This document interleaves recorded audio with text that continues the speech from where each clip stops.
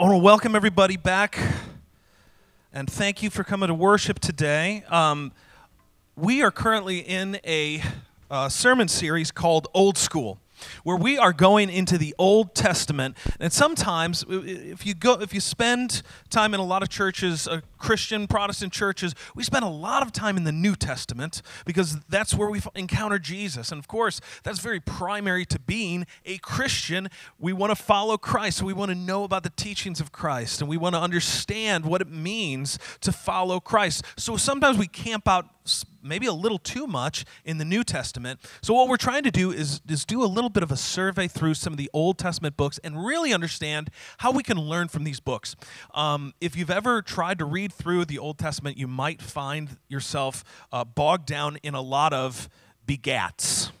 Have you ever read the Bible and suddenly you're in a section, it's like Jehoshaphat begat Jehoiakim, and Jehoiakim begat, and you're like, how is this supposed to help me live my life in any decent way? I just know about begat. So sometimes we look at the Old Testament and we think, well, I can't really learn a whole lot. And in any way, isn't it just about Jesus? It's all about Jesus.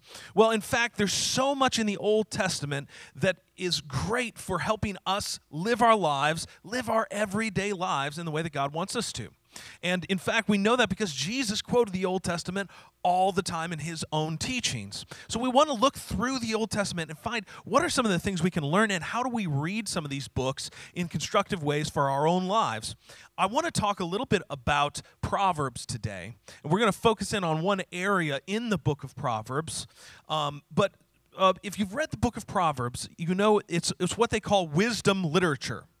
The book of Proverbs is wisdom literature largely associated with Solomon, who was the son of King David. So we know the Psalms is mostly Psalms of David, and we know that Proverbs is largely associated with Solomon, although he probably didn't write all of the Proverbs. But at least the first half is attributed to Solomon. What I wanted to do is talk first just a little bit about who Solomon was and why is he considered so wise. Well, we get some inkling or some understanding of why Solomon was considered wise if we look at the story in 2 Chronicles chapter 1. And I'm going to read starting from verse 7. Here's a story about Solomon. He was a boy king. Okay, he was a young boy, and yet he was king over a whole nation. And this is what it says. It says that God appeared to Solomon. That night, God appeared to Solomon and said to him, "Ask for whatever you want me to give you." Now, is that a good thing for God, the God of the universe, to ask a young boy? Can you imagine the answers most young boys would give? Solomon answered God, "You have shown me great kindness. You have shown great kindness to David my father, and have made me king in this place. Now, Lord God, let your promise to my father David be confirmed, for you have made me king over a people who are as numerous as the dust of the earth. Give me wisdom and knowledge that I may lead this people. For who is able to govern this great people of yours?" God said to Solomon, "Since your heart's desire and you have, since this is your heart's desire, and you have not asked for wealth, possessions or honor, nor for the death of your enemies, and since you have not asked for a long life, but for wisdom and knowledge to govern my people over whom I have made you king, therefore wisdom and knowledge will be given to you.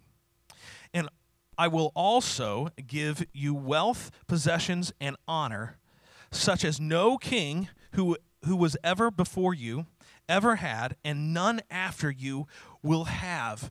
Do you think that he was using some like reverse logic with God or something? Oh, I just want wisdom. Because if so, it worked out really well for him, didn't it? Because he basically asked for wisdom, and God said, "I'm going to give you wisdom, but I'm also going to give you glory, and I'm going to give you honor. I'm going to give you riches like no one has ever known." Pretty amazing. And so this is probably a guy that we want to understand the way his mind works, right? Because he's been given wisdom directly from God. And so the Proverbs are awesome to read. One note about the Proverbs, because I think there's a little bit misunderstanding about how we read the Proverbs. Me and my wife and kids went through Proverbs last year. We would get up and we would read as we were eating breakfast. We would read through a couple of verses of the Proverbs, and they're pithy. Okay, they're really full of information. But one thing to know about the Proverbs is that Proverbs that we encounter in this book, they are principles, not promises. Okay, I think that's an important differentiation. They're principles, not promises. They present us with general rules for living good lives, okay? So sometimes we read promises, and promises are basically things that are always going to be true about God no matter what. And the Bible's full of promises, but the Proverbs are not promises, they're principles of ways to live your life. And so that's one thing to know. What I want to do is I want to read one verse, one proverb as kind of our jumping off point, because one of the subjects that the Proverbs talk about, it's all about Christian living. One of the things that Proverbs talk about a lot is our work, our vocation, how we actually live our lives in our jobs. Okay, so I want to focus in on a verse that is about that. This is Proverbs 16:3. It says this: "Commit your work to the Lord, and your plans will succeed." Commit your work to the Lord, and your plans will succeed. I'm also going to read another translation. This is the Message. It says this: "Put God in charge of your work, then what you've planned will take place." Then all that you have planned will take place. Do you remember your first? I should have asked Nick. We sometimes like to have a question to ask somebody as an icebreaker when we're greeting each other. One I would have had you ask everybody around you is, what was your first job? Let's do this. Take 1 second and say to the people right next to you or closest to you, what was your first job?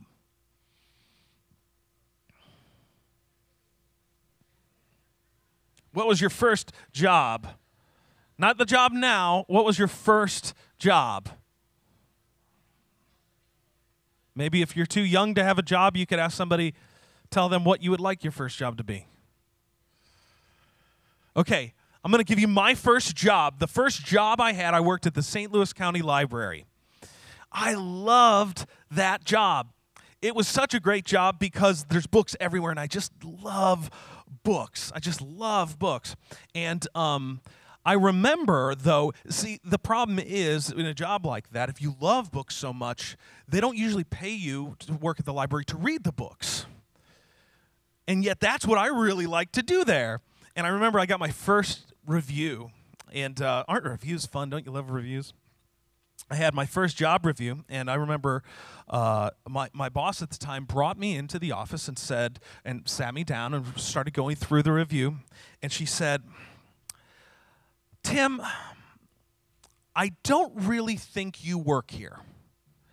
And I was like, "Yeah, I do. I mean, I get a paycheck, and I mean, I'm having this review right now." She goes, "No, you don't understand me. I don't think you work here. I know that you read here, and we love for people to come into the library and read, but not usually employees." And I remember I tried to sit there and, I just tried to smile and nod and just listen. And then she said, "Well, what are we going to do about it?" And I thought I had the greatest answer. I said, "I believe that this conversation has helped immensely."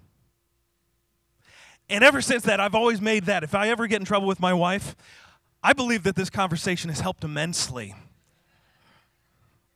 That was my first job, and that was not a great witness.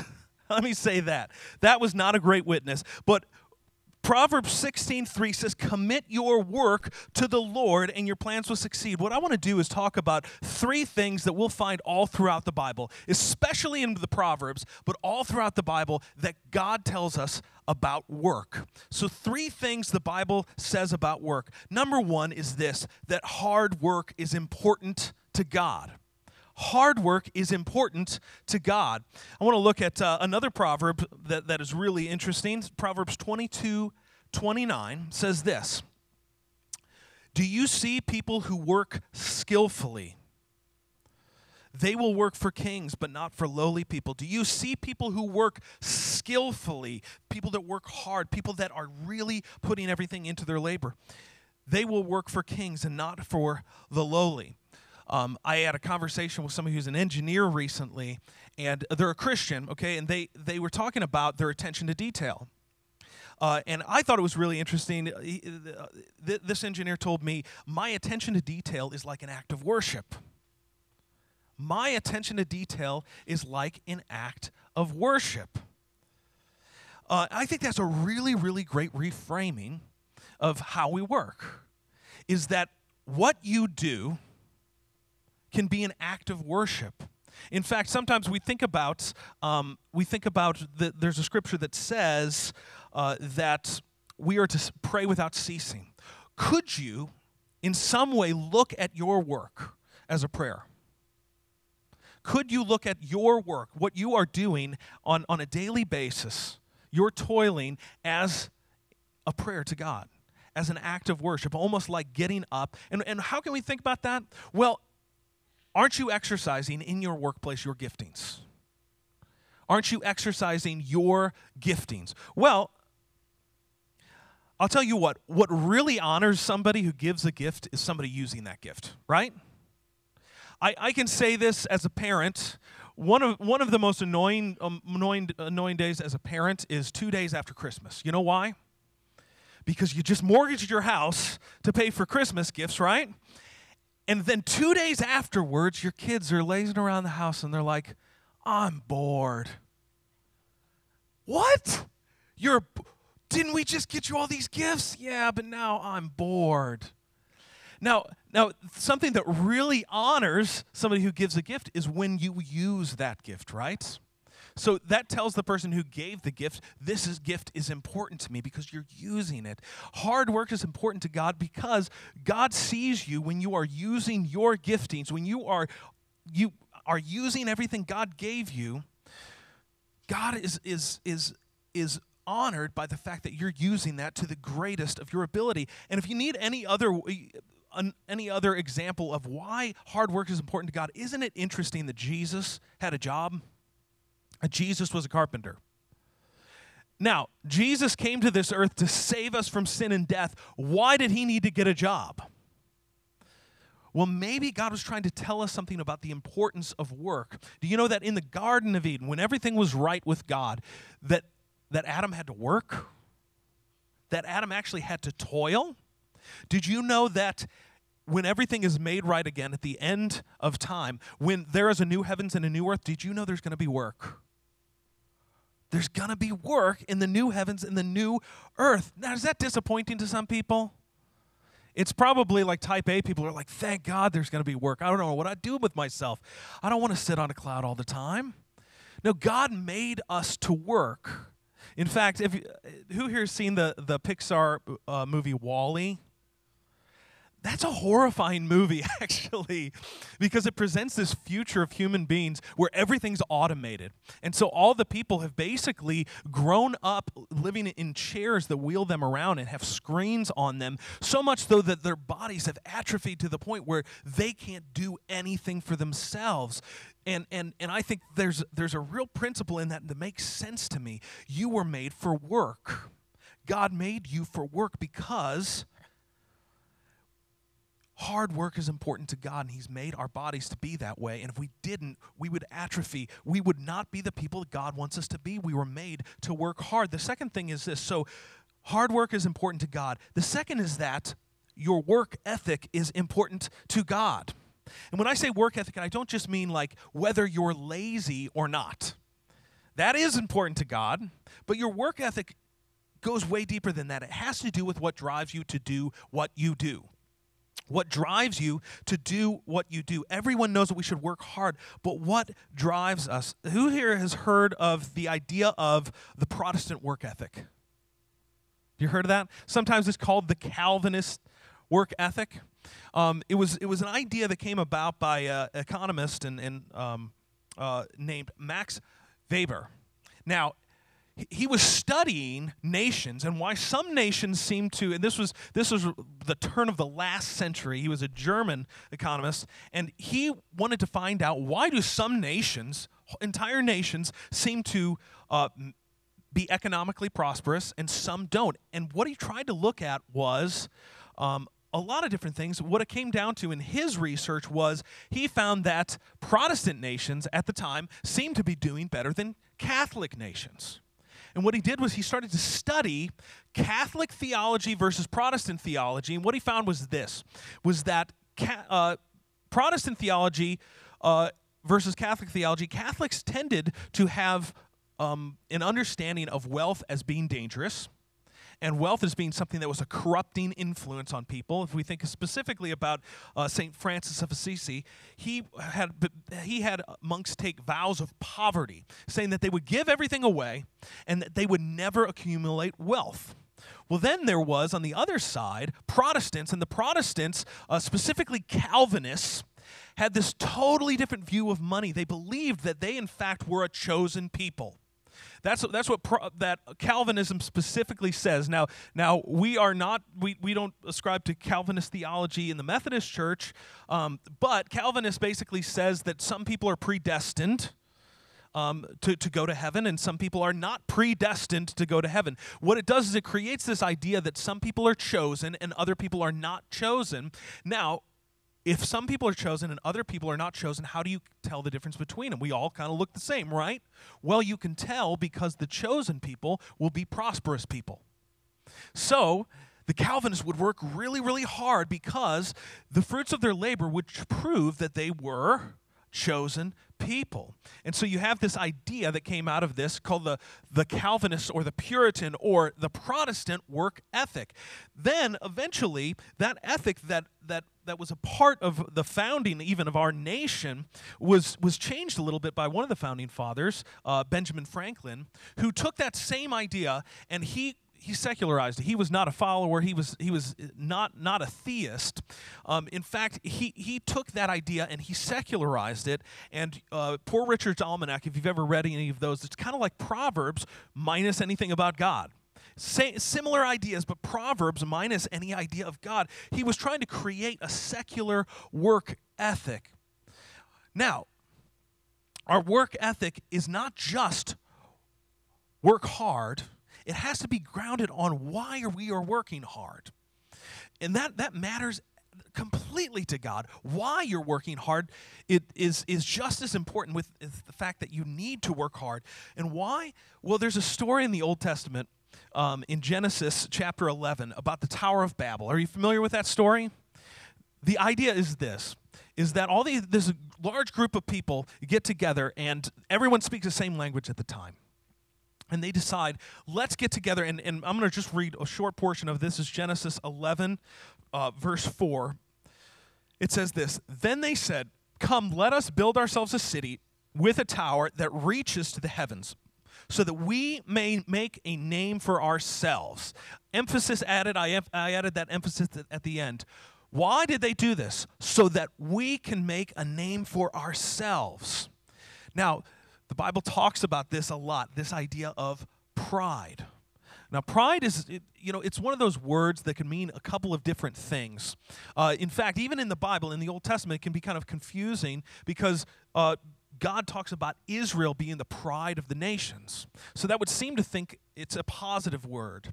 And oftentimes in our society, we talk about civic pride. We talk about having pride in our heritage. Now, in the Bible, there's a reversal of that idea of pride, which is this idea of selfish arrogance. Selfish arrogance, and this is the negative. This is what God wants us to protect our hearts against, because we live in a culture that tells you that you work hard to make a name for yourself. You work hard to make a name for yourselves, because how you work, why you work, these should actually not just be about you. If you do this for yourself, what you end up doing is you create a world in which you are the God on the throne. Okay? You work to make a name for yourself. You are basically saying that I am the person on the throne. When we do this, something really crazy happens. Everything becomes about us. And so if you are the God in your own universe, and you are working to create a name for yourself. You might not even put it in those terms. Most people would not. Most people don't think I'm worshiping myself, but if you are at the center of your universe, if your work life is I work hard to make a name for myself, then you start doing religious actions. Yes, religious actions for yourself. You build yourself a temple, which means that you buy a house that'll be a place that shows how great you are. Isn't that what a temple is? And you buy things that are acts of worship. You buy a car that shows everyone what a great God you are. You wear clothes that show what a great God that you are. One of the most depressing things I've ever witnessed. I live a double life, everybody. I'm actually a musician on the side of being a pastor. And years ago, I was asked to play music at a funeral. It wasn't somebody I knew. It wasn't a church I was associated with. But I went to the funeral, and I remember it was the saddest thing. This lady who had passed away, she was very, very affluent. Very affluent. And they had a time where people were able to come up and share things they remembered, share beautiful stories of and in memory of this woman. And there was this awkward silence. They opened it up to anyone who was there, and there weren't many people there. There was a couple of distant relatives, but no close relatives. And someone who knew this lady got up and was the only person who shared a remembrance. This guy got up and said, she had a gorgeous house. She had a really beautiful house. In fact, when they built her house for her, they got all of the marble from Italy. You know, when prideful people die, they leave empty temples behind. Is that what you want to leave this world saying? I had a beautiful house. Had a beautiful house.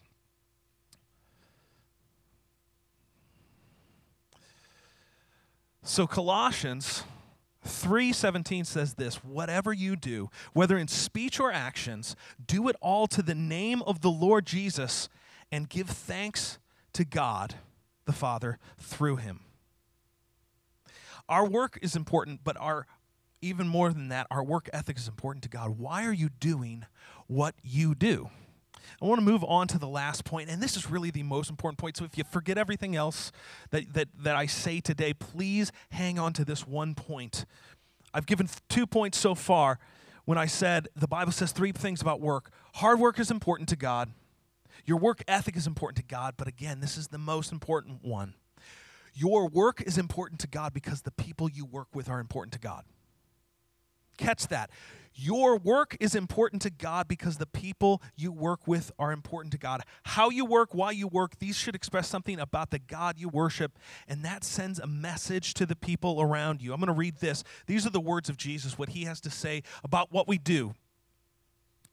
Matthew chapter 5, verse 16 says this, in the same way, let your light shine before people so they can see the good things you do and praise your Father who is in heaven. This really cracks it wide open, doesn't it?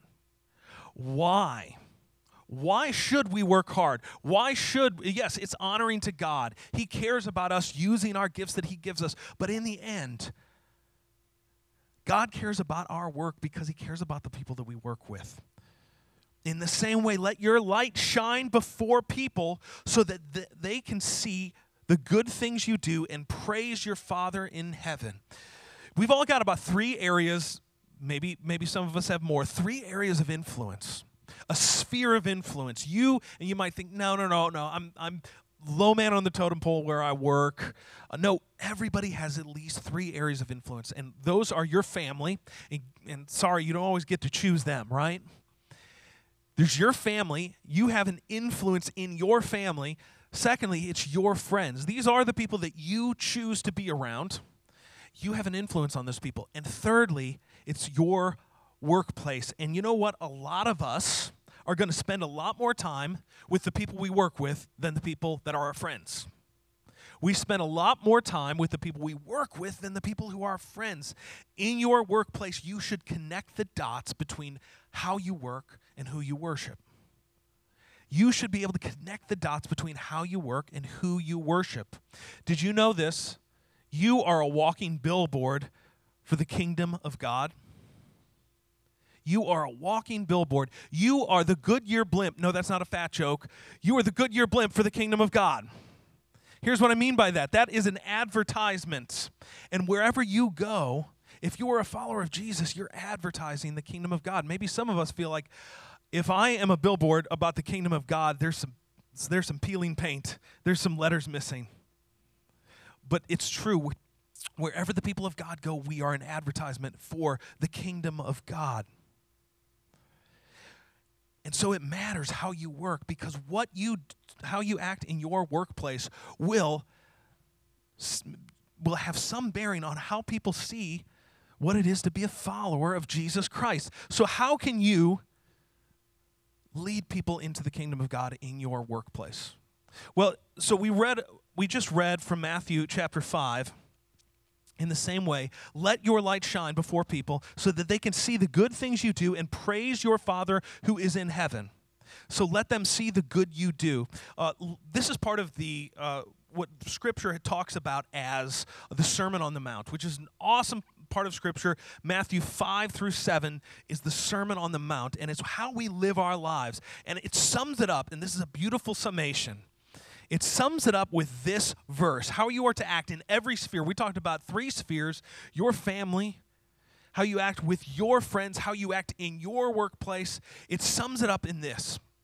At the very end, it says this. Matthew 7, verse 12 says this: therefore, you should treat people in the same way that you want people to treat you. And when I say summation, check this out. It says, this is the law and the prophets. You know what the law and the prophets is? It's the whole Old Testament. What Jesus is saying, if you want the Old Testament summed up in one verse, it's this: therefore, you should treat people in the same way that you want people to treat you. This is the law and the prophets. This is all that Proverbs has to say about how you act in the workplace. Now, what I want you to do is fill in the blank. What do you do? And this is, if you don't have a workplace right now, if you're a stay-at-home parent, put that into this blank. You should blank people in the same way that you want them to treat you. Okay, so if you're a barista, you should barista people in the same way that you want people to barista you. If you're a lawyer, you should treat your clients in the same way that you would want to be treated. This is a way that it can change how people view this. And a lot of people, this is, people talk about this as the golden rule. It's golden because it's a higher ideal that most of us don't live up to every day, right? Because when people treat us badly, we want to treat people badly, right? When people treat us, when we just want to avoid the people that treat us badly in our workplace, right? But no, we should ask that we treat them the way that we would want to be treated. Why? Because God cares about your work, because he cares about the people you work with. And I want you to close your eyes for 1 second. Think about the person in your workplace. And yes, I even said the person in your workplace to any stay-at-home moms. That might be one of your children. That you feel like I just feel like I'm coming up against something with this person every single day.